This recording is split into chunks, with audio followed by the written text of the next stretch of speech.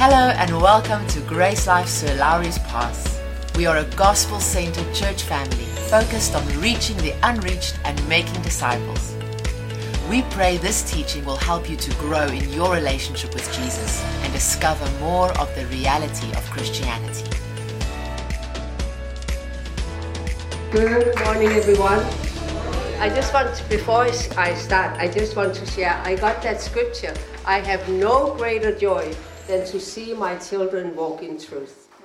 All that he is able to do through you, it gives him the greatest joy, because he said, I have no greater joy than to see that. And I'm so proud of all of you. I think it's amazing. It's amazing what the Lord is doing. Amen. So now, I was going to call you Shane, but your name is still JB. JB asked that we carry on in the book of Ephesians. It is a very, very rich book. There is so much in it. So today, I plan to cover from the second book, Ephesians 2, verses 1 through 10. But before we start, I want to tell you about these two men that passed away. And they came into the gate, the heavenly gate, and Peter was there to meet them. And he came to the first came, and Peter said to him, who are you? He said, I'm a pilot, and my name is such and such. And Peter said, okay, wait just a minute. Let me look at my books. Oh, yeah, I see you. Oh, well, come. You get a golden scepter, a beautiful robe, and this mansion is for you. Afterwards, the next came, and he said, who are you? He said, I'm a priest. And he thought to himself, imagine what I am going to get. I've been preaching the word every Sunday for years. So Peter said, okay, and your name? I said, my name is such and such. Let me see. Oh yeah, I see. All right, well, here's a wooden staff for you. And it was like an old cloak. And there's a shack there for you. And he went, what? You must have mixed us up. And they said, no. Up here, we go by results. Whenever the pilot would fly, everyone prayed desperately. But when you would preach, they all fell asleep. So please don't fall asleep. Do me a favor, stay awake. So now we are going to start in the book of Ephesians. And we are going to, now the first 3 verses, they are basically about our past. So let's read Ephesians 1, 2, and 3. Ephesians 1, 2, and 3. Do I have someone who would like to read it for us in English? Is there anyone who would like to read Ephesians 2, 1, 2, and 3? Who has an English Bible here? Okay. Who else? Only? Oh, Nella, would you like to read those first 3 verses for us, please? In chapter 2, verses 1, 2, and 3. Thank you. Once you were dead because of your disobedience and your Trespasses. many sins. Oh, yeah, many sins. You used to live in sin, but like the rest of the world, obeying the devil, the commander of the powers in the unseen world. He is the spirit at work in the hearts of those who refuse to obey God. All of us used to live that way, following the passionate desires and inclinations of our sinful nature. By our very nature, we were subject to God's anger, just like everyone else. All right. Can you see how that talks about our past? Unless if you're not born again. Is there anyone in here who has not yet been born again? If so, we would like to take care of that right now. Amen? Amen. But so that talks, obviously, that speaks about our past. So now, we have to remember that initially, the Bible was not divided into chapters and verses. So when we study the Bible, we have to keep that in mind, because this is a thought now that is carried over from the previous chapter, from that, because in my Bible, the King James Version, verse 1 starts with the word and. Amen. And connects us to the previous thought. It's not a new thought, right? So here it says here then, so what does it connect us to? It connects us to chapter 1, verses 19 to 23. And I'll just quickly read that to remind us. And what is the exceeding greatness of his power to usward who believe, according to the working of his mighty power, which he wrought in Christ when he raised him from the dead, and set him at his own right hand in heavenly places, far above all principalities and power and might and dominion, and every name that is named, not only in this world, but also in that which is to come, and has put all things under his feet, and gave him to be the head over all things to the church, which is the body, which is his body, the fullness of him that filleth all in all. So we see how God raised Jesus.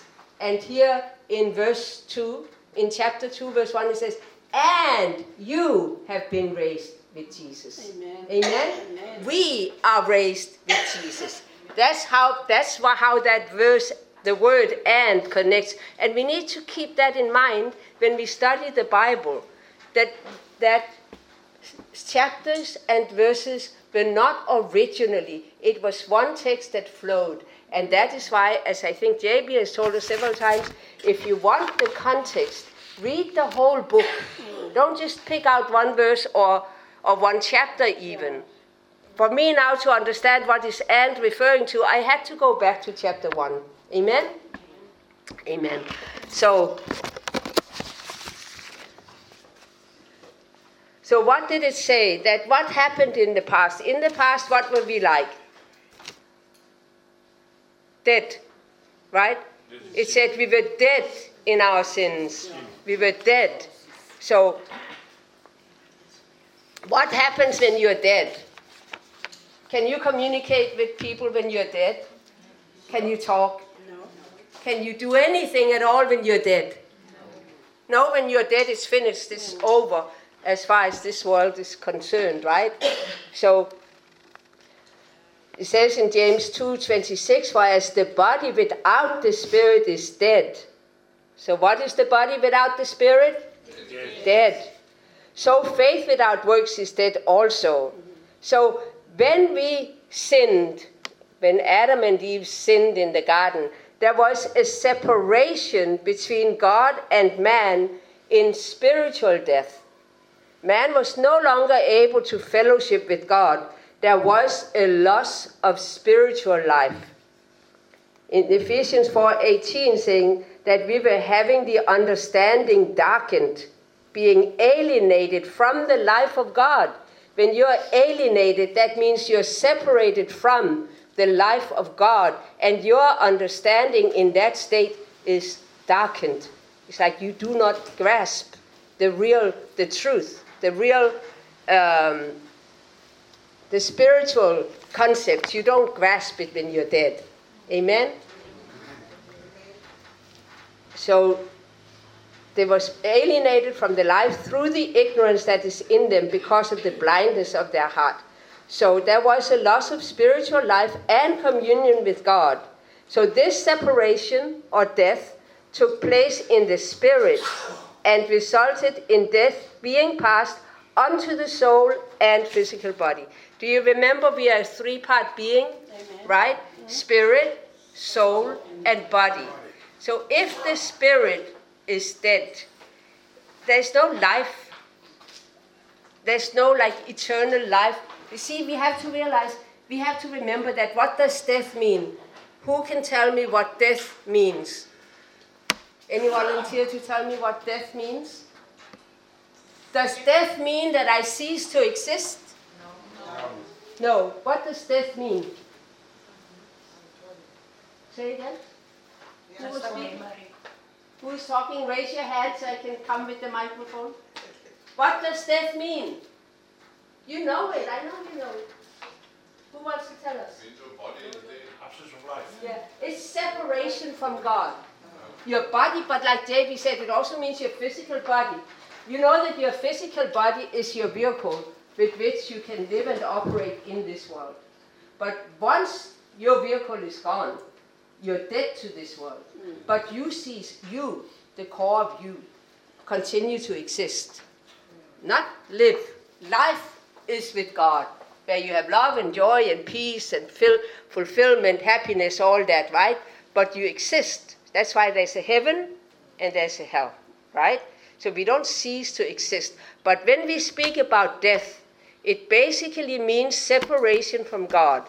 And God is everything that we long for. Amen. The love, the joy, the goodness, the life, the light, the provision, the fellowship, the kindness, everything. But hell is going to be void of all of that. Any kind of comfort. In hell there will be no such thing. It's torment, flames, and never ending with no hope. That's terrible. That's why we have a very, very important job, but we're going to get to that. Amen? How many of you here, if I may, how many of you have ever led a soul to the Lord? If you've ever led a soul to the Lord, raise your hand. Well done. Well done. That is our high calling in Christ Jesus. Because if it wasn't about the lost, Jesus could have just taken us home right away. Why are we kept here in this fallen world with all the challenges and all the obstacles, which is not his perfect will for us? Because he loves them too. He doesn't just love me. He loves everybody and everyone out there. Amen? Amen. That's why we are still here. Now, so it says in verse 2, wherein in times past you walked according to the course of this world. So as a result of spiritual death, man began to walk opposite of the ways that God had intended. God never intended for anyone to kill anybody, steal from anybody, hurt anybody. None of all of that, right? None of that. Or argue with anybody. Even that, he never intended for that. But it didn't happen all at once. It was a step-by-step departure from God. But it has been absolute and all-inclusive. Now, dead people cannot help themselves. They cannot even move any part of their being. Dead people cannot help themselves. Therefore, they need a Savior. Who is our one and only Savior? Jesus. Say it loud so I can hear you. Jesus. Is there anyone but Jesus? No. So who is it? Jesus. Amen. There is none other. Why is there none other? I've heard of Buddha, I've heard of Krishna, I've heard of Muhammad, I've heard of all these others. Why not them? Not the resurrected. They never died for you, they never paid the price. And they were not God's son. Even if they had maybe died for you, they never rose again. Because they were not a pure sacrifice. They were sinners. Well said, Emily. They never died for you, and they never rose again for you. So you can call a Christian narrow-minded, but Jesus said, narrow is the gate, and few there be that find it.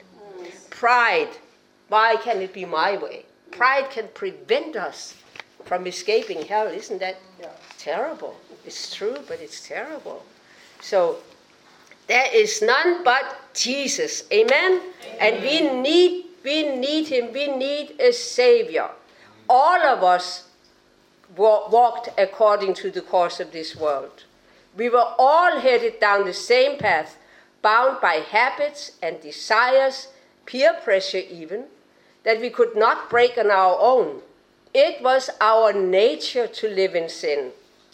Many sinners think that they're making their own decisions. Oh, I just want to do what I want to do. But that's not so. I mean, that they want to do what they want to do, that is so. But that they're independent and just making their own decisions is not so. This verse and many others reveal that Satan is the one controlling the unsaved. It said that, did you see? According to the prince of the power of the air. So that prince of the power of the air controlled us before we came to Jesus. Not all demonic activity is obvious, as it is in those who are demon-possessed. However, those who are given to pride and resist and reject God and selfishness are being controlled by Satan too. This is obvious because these traits are not part of the nature of God. Amen? Amen. Therefore, it is not of God. Therefore, if it is not of God, it is of the enemy. And we've got to guard against it. It is so easy to fall into the trap of pride. You know, because you're spirit, soul, and body. And sometimes you fall into the flesh. Kind of like, look how good I am. Look, I must be a little bit better than that. That pride, and that hardens your heart towards others. It's a trap of the enemy. Let's, to be forewarned, is to be forearmed. Like if we realize how the enemy seeks our downfall through these secret. It's not so obvious. I mean, if someone is demon-possessed and comes in here screaming, behaving like a maniac, it's obvious to see. He's full of the devil, right? But if someone walks around in pride and hardness of heart, we may not realize it. But we have to be wise, and not yield our hearts to that. Amen? Now, in verse 3, it said, among whom also we had our conversation in times past, in the lust of our flesh, fulfilling the desires of the flesh and of the mind, and were by nature the children of wrath, even as others. So the lost human spirit actually became united to Satan. That's scary to think of, that he would have full control over our spirits. Amen? So that man was by nature the children of wrath. It was our nature to sin. That describes the hopelessness of the condition of the entire world who do not know him. So we should pity the poor. Amen? When we see people who do not know them, we have the power, we have the wherewithal to set them free. Because we have the Spirit of God in us. Amen? Yes. We can lead them to the light, lead them to life. And it's our responsibility to do that. We need to let our light shine. Because they are helpless. They are dead, spiritually dead. A dead man or woman cannot help themselves. We need to help them. Amen? Amen. So God told Adam and Eve that in the day they ate of the forbidden fruit, they would surely die. They didn't die physically that day. How did they die? If they did not die physically, the day they sinned, how did they die? Anyone? Say it loud. Spiritually. That's right. And what does it mean to die spiritually? Do you know? I won't put you on spot. But what we just talked about it. What does spiritual death mean? Separation from God. Separation from God. And God is life. Amen? He's many other things, but right now we are talking about life and death. So that means we are separated from God. Spiritual death is separation from God. We do not wish that for anyone. Amen? So, the spiritual death resulted in emotional misery all of their days, and eventually physical death centuries later. Centuries, they lived quite long. Genesis 5:5 says, and all the days that Adam lived were 930 years, and he died. So death started in the spirit, and eventually manifested itself in the physical. Likewise, the new life takes place in the spirit and eventually manifests itself in the physical, proportional to how much believers renew their minds. I want to say, we have heard amazing testimonies this morning of ladies filled with the Spirit and power of God, conveying that to others, laying their hands on the sick, and seeing them healed. Even over the phone. Like the centurion said, just speak the word. You don't even have to come in person. Here we have people, they did it over the phone. You are filled with that life, whether you feel like it or not. It's not a matter of what you feel. It's a matter of what you know. It's a matter of what you believe. It's in you. Any one of us here who is born again can do the same. We can lay our hands upon the sick and see them recover. Amen. You can do it just as well as anyone. Hallelujah. I might stand behind this, but I'm not any different from you. It's the same spirit in each and every one of us. Let's stir up the gift that is within us. Amen. Let's stir up. Let's heal a broken, dying world. Let's give them life and health, healing. Amen. Because it's in us. So let's give it. Amen. Amen. And I see you're already on a mission to do so. Well done. Hallelujah. Amen. Well done. So now, I want you just to take a minute to think. Pause a second and think about your own life before you came to know the Lord, or even before you came to a deeper knowledge of the truth. Just to close your eyes. Compare your life to what it was like then and what it is like today. Just take one moment.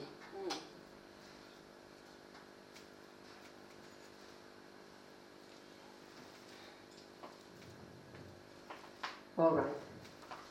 Which life do you prefer? The before or the now? The now. The now. Now there are so many out there with just the before.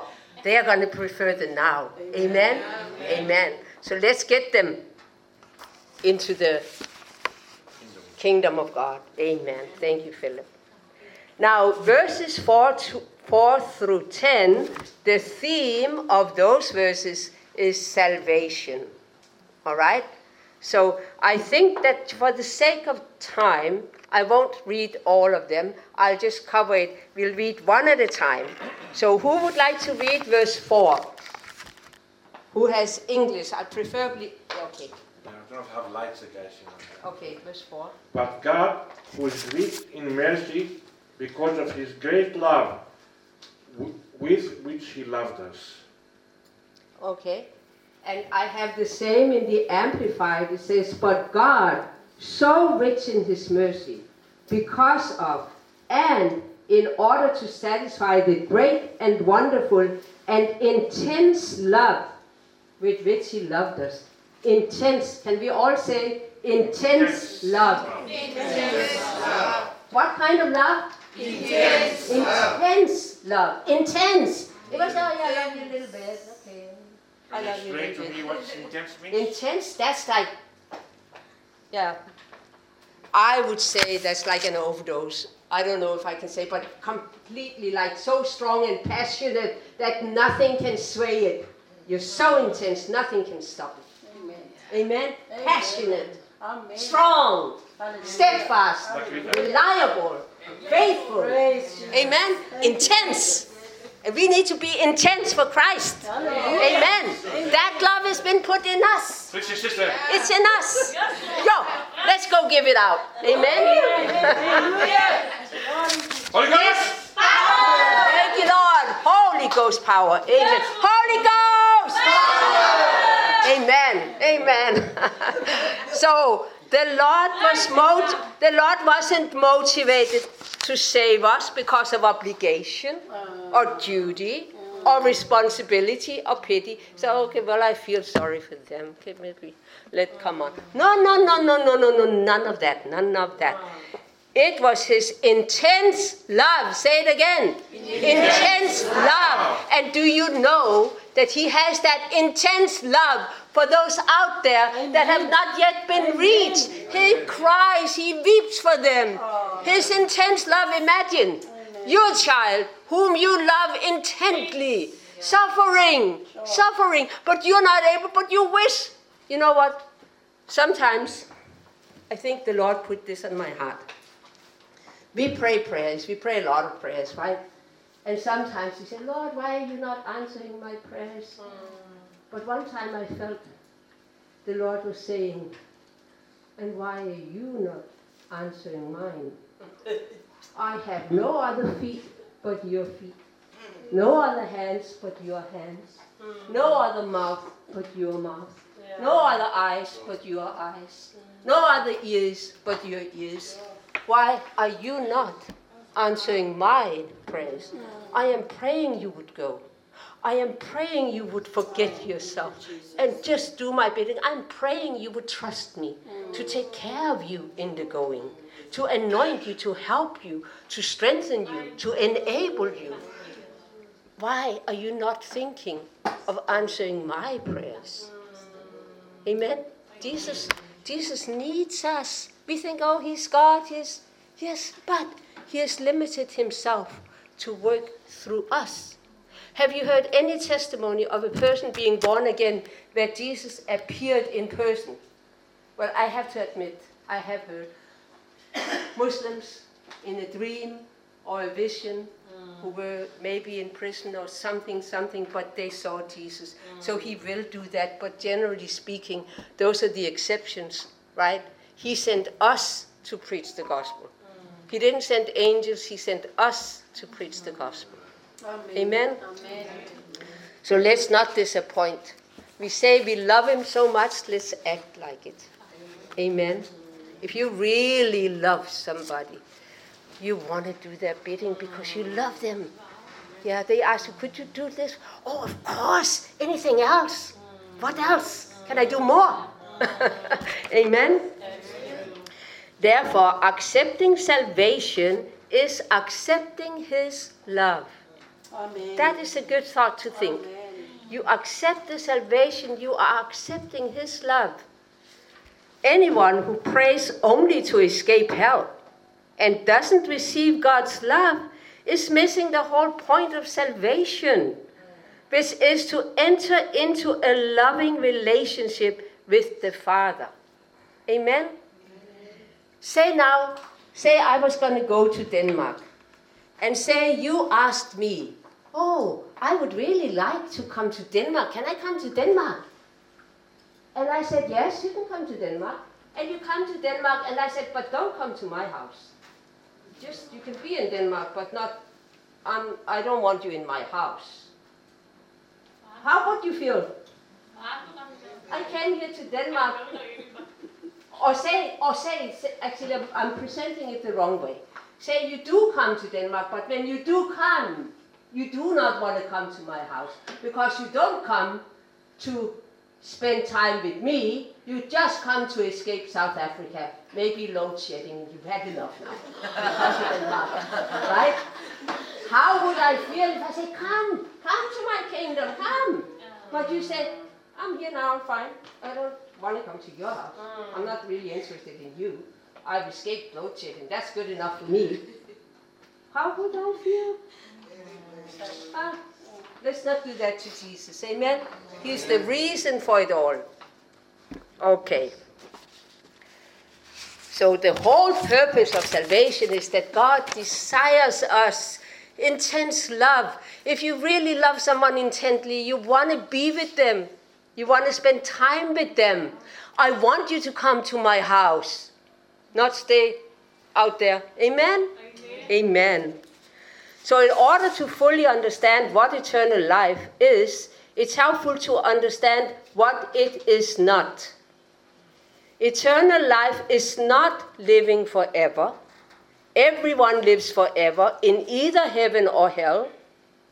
Also, eternal life is not living forever in the blessings of heaven, as opposed to being tormented in hell.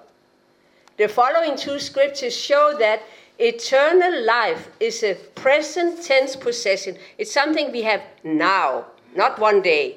John 3:36. John 3:36. He that believes on the Son has. That's a present tense. Right now, I have it right now. Everlasting life. And he that believes not the Son shall not see life, but the wrath of God abides on him. But he that believes the Son has, right now, you have it. Right now. Amen. The minute you receive Jesus, you have eternal life. We need to, I know, we all know about salvation, but remember, we are going to go out and tell others. We are his ambassadors. As his ambassadors, it is important that we know our message well. Amen? So it's always good to go back and reinforce the foundation. You know, when somebody builds a house, they first put down a foundation, right? But you cannot then go away and forget all about the foundation. No. Once every so often they inspect the foundation. Is there any crack? Is there any repair that's needed, lest it begin to crumble, right? So you can, we are reinforcing, you can consider this a reinforcement of the foundation. Amen? Amen. So if you've heard it before, good for you. So John 5:24, verily, verily, I say unto you, he that hears my word and believes on him that sent me has everlasting life right now, and shall not come into condemnation, but is passed from death unto life. Amen. So you have, and as we've seen evidence, it has come through you to others. Amen? Yes, amen. John 17:3, and this is life eternal. Now Jesus is going to define what eternal life is.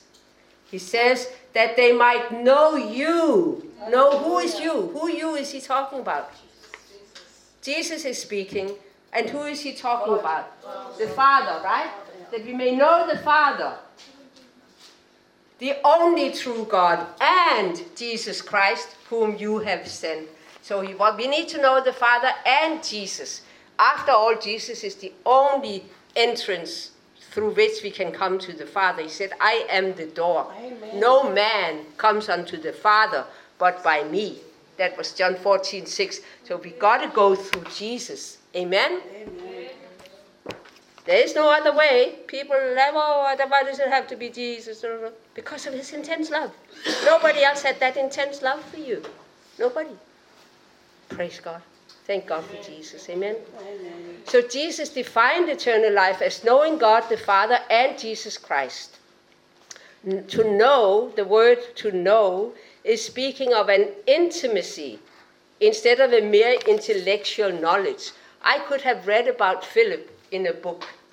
This Greek person who went to South Africa, I could have read about him and I would have had an intellectual knowledge. But now that I am his wife, now that I have an intimate relationship with him, I know him on a completely different level that the book could have never provided. Amen? And the word know, that they might know, Jesus is saying that you might have that deep, intimate, personal relationship with God. How do you get such a relationship? I mean, I can read my Bible and I can intellectually know and hear all this about Jesus, right? But there's more than just reading the Word. There's fellowshipping. There's meditating. Pause. Think deeply. What is this word saying? How does this relate to me? How does it relate to my relationship with God? What does Jesus want me to do about this? Why is this important? And then there's the prayer, your prayer life. You love him, you allow him to speak to you. Remember, prayer is not just you speaking to God.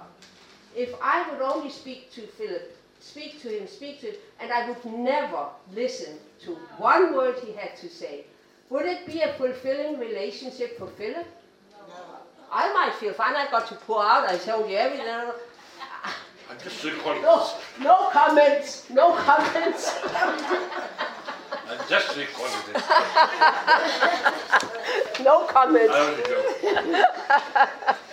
No, but that wouldn't be fulfilling. God wants to speak to us. And when he speaks to us, we don't need to expect an audible voice out loud. Yeah. He can just give us an impression. Yes. A peace in our heart to do this or that, or to not do this or not do that, right?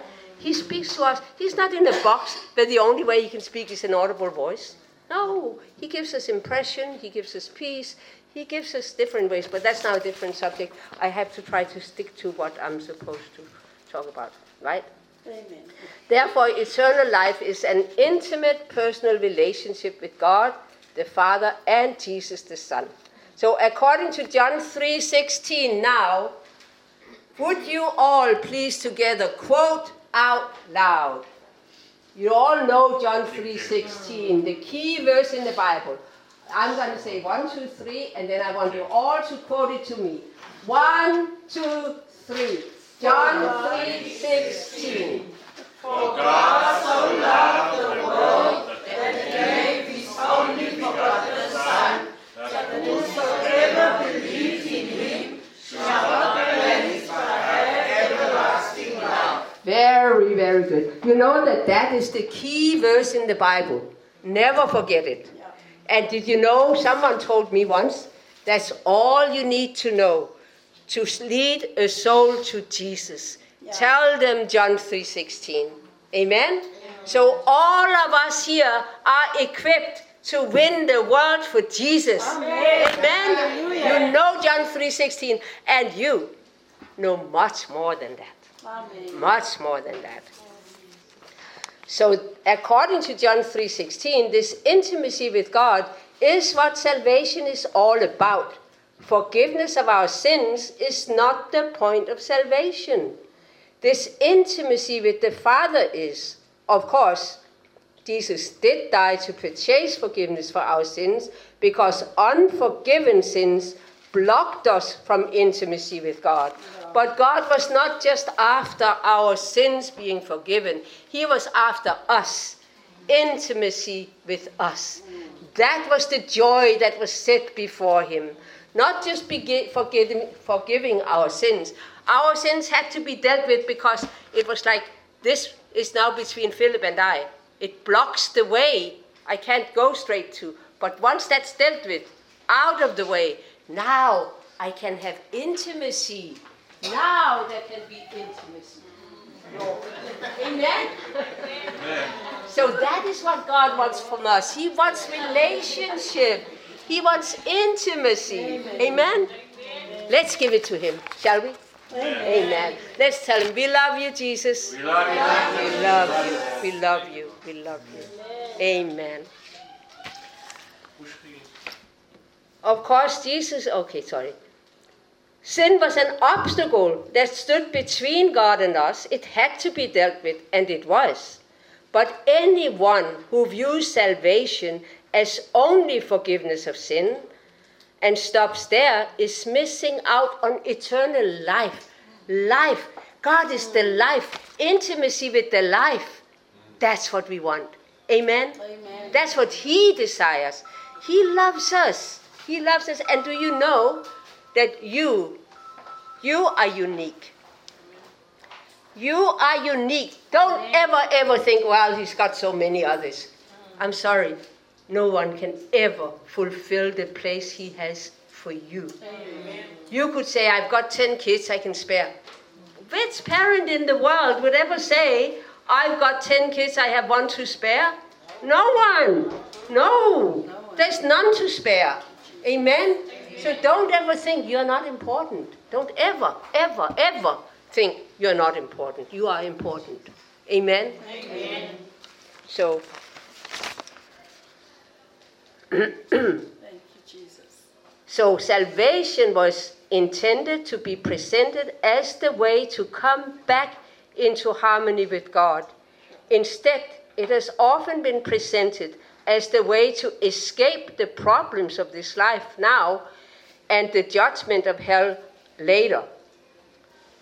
It is possible to become born again with that kind of thinking, where all you want is to escape the flames of hell and later judgment. You can be born again thinking like that, but more often than not, people who are saved through that type of ministry view the Lord as someone to help them in times of crisis, but don't come to know him. And I'm sorry, if you do not come to know him, you are missing out great times.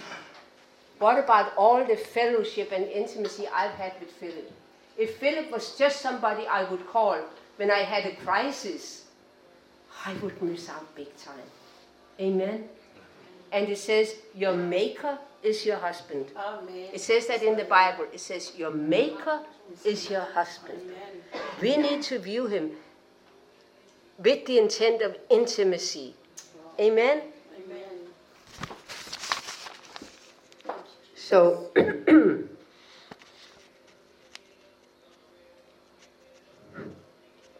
going to skip parts because, sometimes I wish we were the Chinese church. Why? They would spend 12 hours together and more if need be. Nothing more important than our time together. Shall we play China? Who wants to play Chinatown today?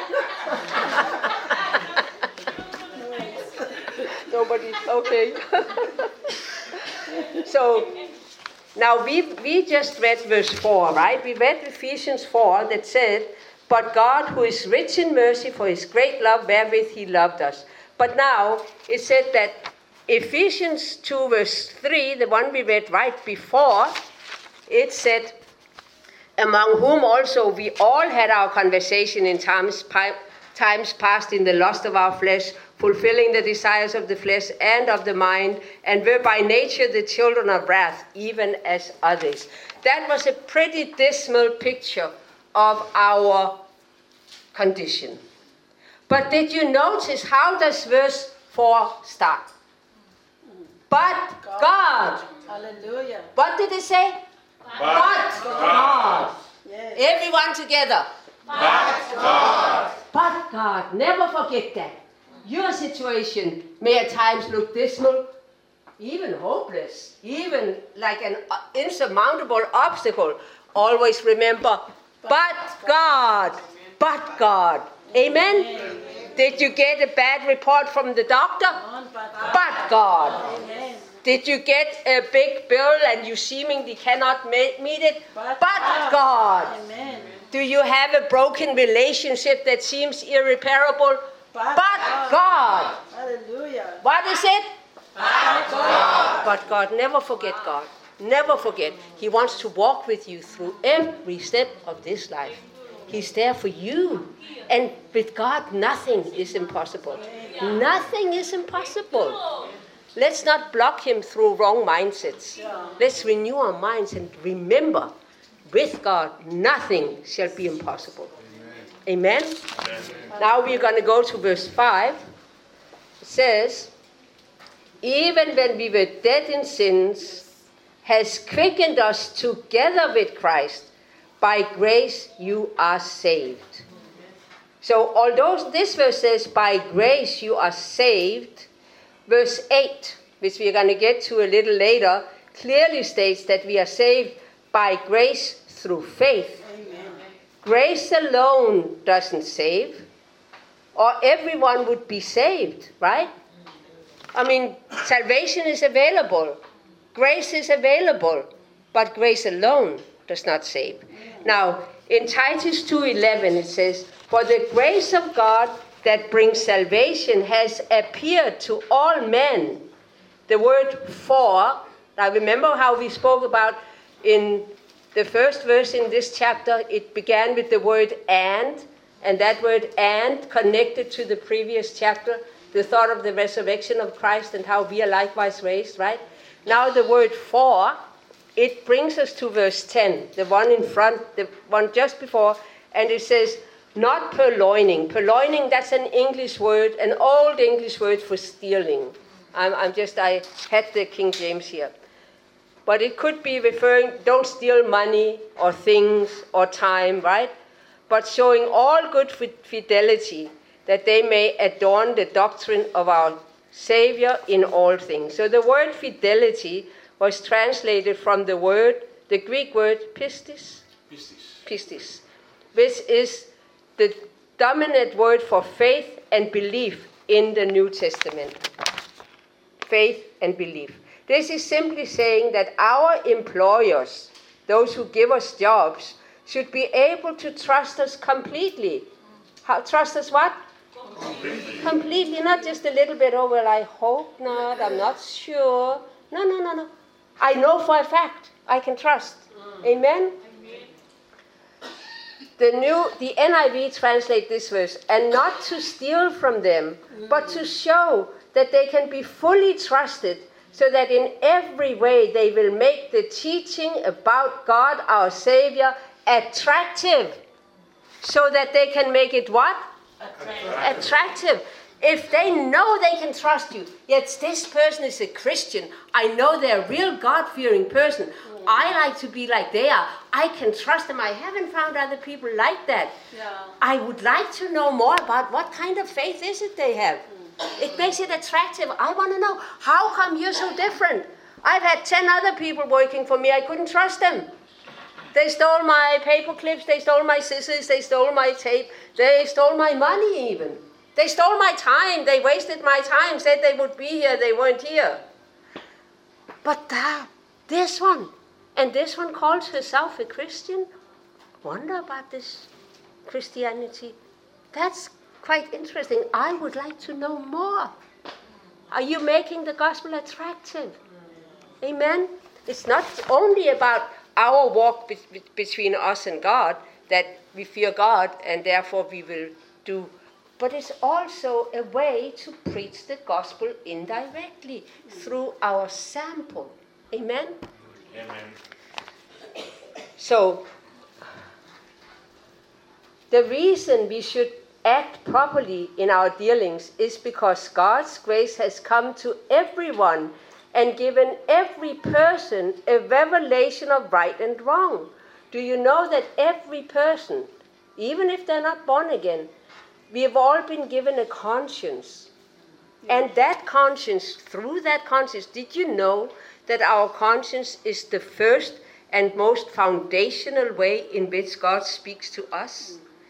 You intuitively know. You have this intuitive knowledge. You know right from wrong. And sometimes even if you wonder, something just doesn't sit right. Right? He's given you that knowledge. And so even whether people are born again and have the Holy Spirit as their teacher or not, they have a conscience and they know right from wrong. Amen? Amen. So, therefore, even unbelievers will recognize if we are not living properly. If grace alone saved, then all people would be saved, because the grace of God that brings salvation has appeared or come to all. But we have to respond to God's grace in faith. Faith alone doesn't save us either. If God had provided salvation by his grace, our faith would have had nothing to appropriate or lay hold of. God doesn't save us just by grace. Grace is what he has already done for us, completely independent of what we deserve. Faith is our positive response to what he has already done for us. So grace is God's gift. Say, grace is God's gift. Grace is God's gift. Faith is our response. Faith is our response. And I am sorry, if I want to give you this paper and you refuse to take it, I cannot give it to you. You've got to respond. You've got to reach out and receive. And so it is with anything God gives us. It is by grace through faith. He wants to give you the healing you need in your body. You've got to reach out and take it. You've got to believe. What is it that reaches out? It's the hand of faith. It is that believing, trusting. And faith is not hope.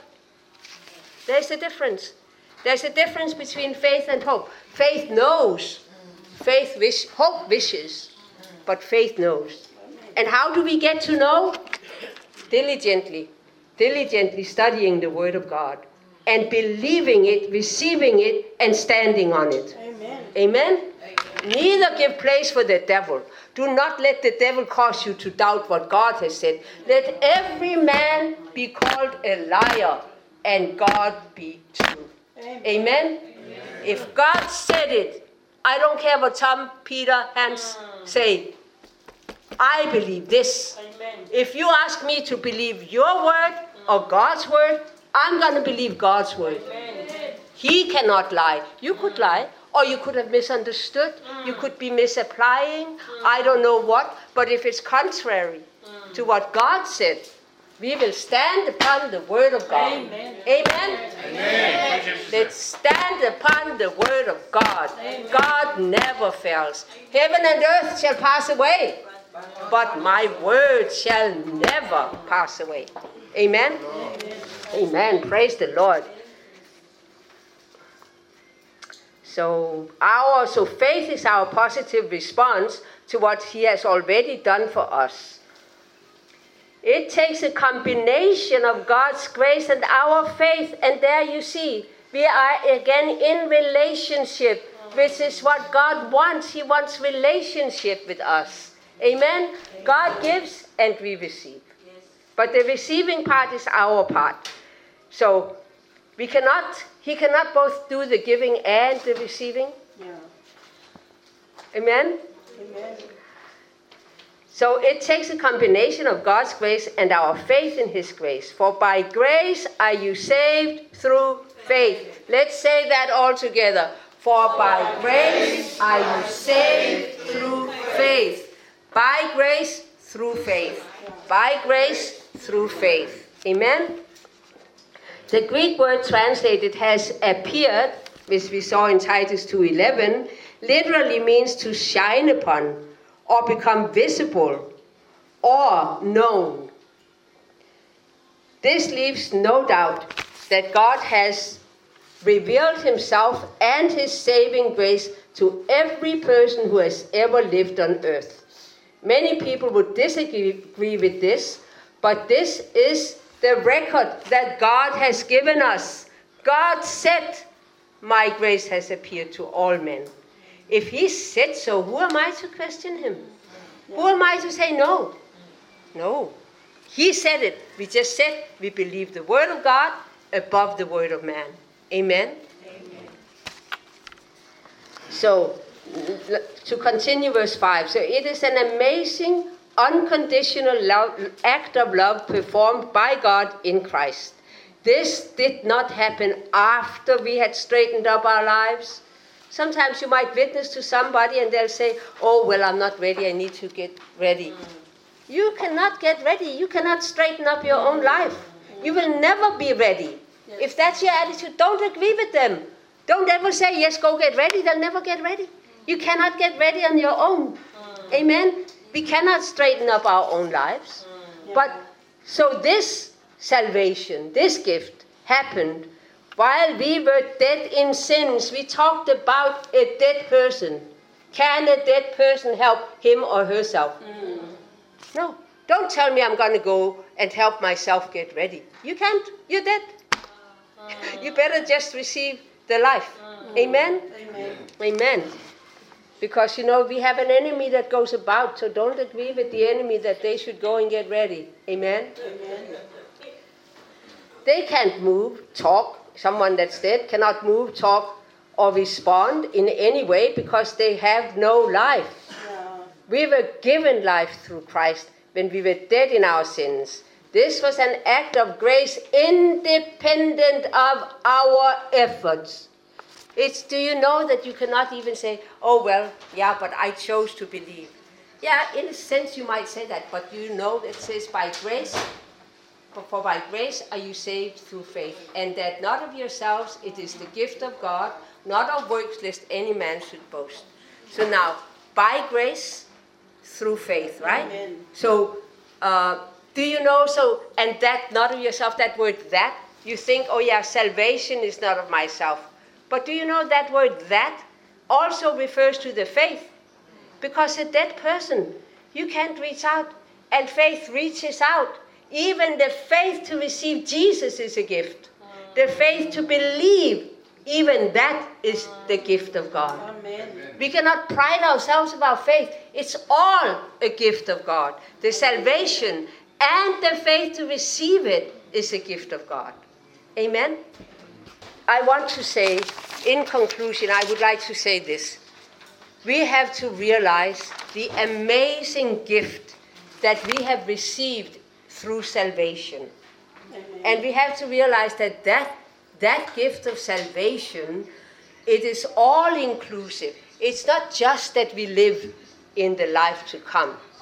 It's that we live in health. It's that we live in prosperity. How does true prosperity come? Am I talking about living with money? Is that the prosperity I'm talking about? No. If you know that there are people who were millionaires that committed suicide. The money didn't keep them from the despair. They despaired of life. Even they had millions in the bank. Those millions in the bank did not help them. I'm talking about prosperity in the true riches. What are the true riches? That we may know the Lord and His ways. Amen? And that we may be His disciples. That we can pass on life and health and love and all that the Lord wants to give in this world, right? So now we have really been entrusted with the most important message of all times and in this world, right? And that is the message of life. So I want to say, who can you share this message with? Who do you know that has not yet been born again? Do you have a neighbor who seems to not know the Lord? Do you know of a child? Do you know of a family relative? Do you know of anybody like that that still needs Jesus?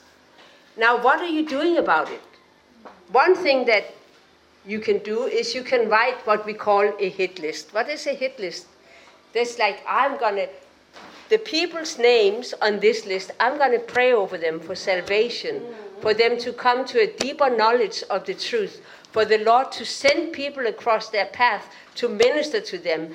And even if He sends you, for me to have the wisdom and the courage and the boldness to minister to them. But you should do that. You ought to do that. We all ought to do that. Have what we call a hit list, where we write down the people's names. And now you have heard of that intense love with which Christ loved you and me while we were dead. We did nothing. There was absolutely nothing we could do to deserve it. In fact, we did everything that made us not deserve it. We walked according to his very arch enemy, Satan. We walked according to the ways of the world, according to the prince of the air. We walked according to his arch enemy's ways. And yet, he had that intense love for us and delivered us. Who can you share that with? Some people might think I'm too bad.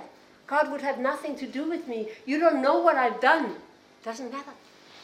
Jesus' the payment He made for salvation covers all. Don't ever think your sin is ever greater than His forgiveness. That could never be. He paid above and beyond. Amen? Who can you share this with? How has this impacted you? And will you share it with someone else? What does this do now in your relationship? You know, I really do need more time. I'm not going to take it, but I do. Because I want to say, I don't know if it really stuck with you enough what JB shared. Because he shared out of chapter 1, and he shared about your identity in Christ. Now, we have an enemy, and he would go and say, Philip, you argued with your wife. Who are you to share the gospel with somebody? And if you don't know who you are in Christ, you say, I'm ashamed, I feel guilty. Who am I to talk? Let me rather not. The enemy will do that. He'll try to topple each and every one of us and say, you're not good enough. Look at you. You're far from perfect. Who are you to tell anybody anything? Look at you. You fell here. You fell there. Who are you? And if I relate to myself according to the flesh, I'm going to say, you're right. Okay, I'll be quiet. Who am I? And I'll crawl under the nearest carpet. But if I know who I am in Christ, I will say, I'm a child of God. I'm the righteousness of God. And I will go forth in not my strength, but the strength of the Lord. And I will conquer the world, and they will know that they that have turned the world right side up have come hither also to the Lowry's path. Amen? Amen. You can find more of our free teachings on our website, www.gracelife.co. And if you're ever in the Lowry's Pass area, we invite you to join us for one of our gatherings. Our aim is to help you discover Jesus, find family, and experience life. To contact us or to find out where and when we meet, visit our website, www.gracelife.co.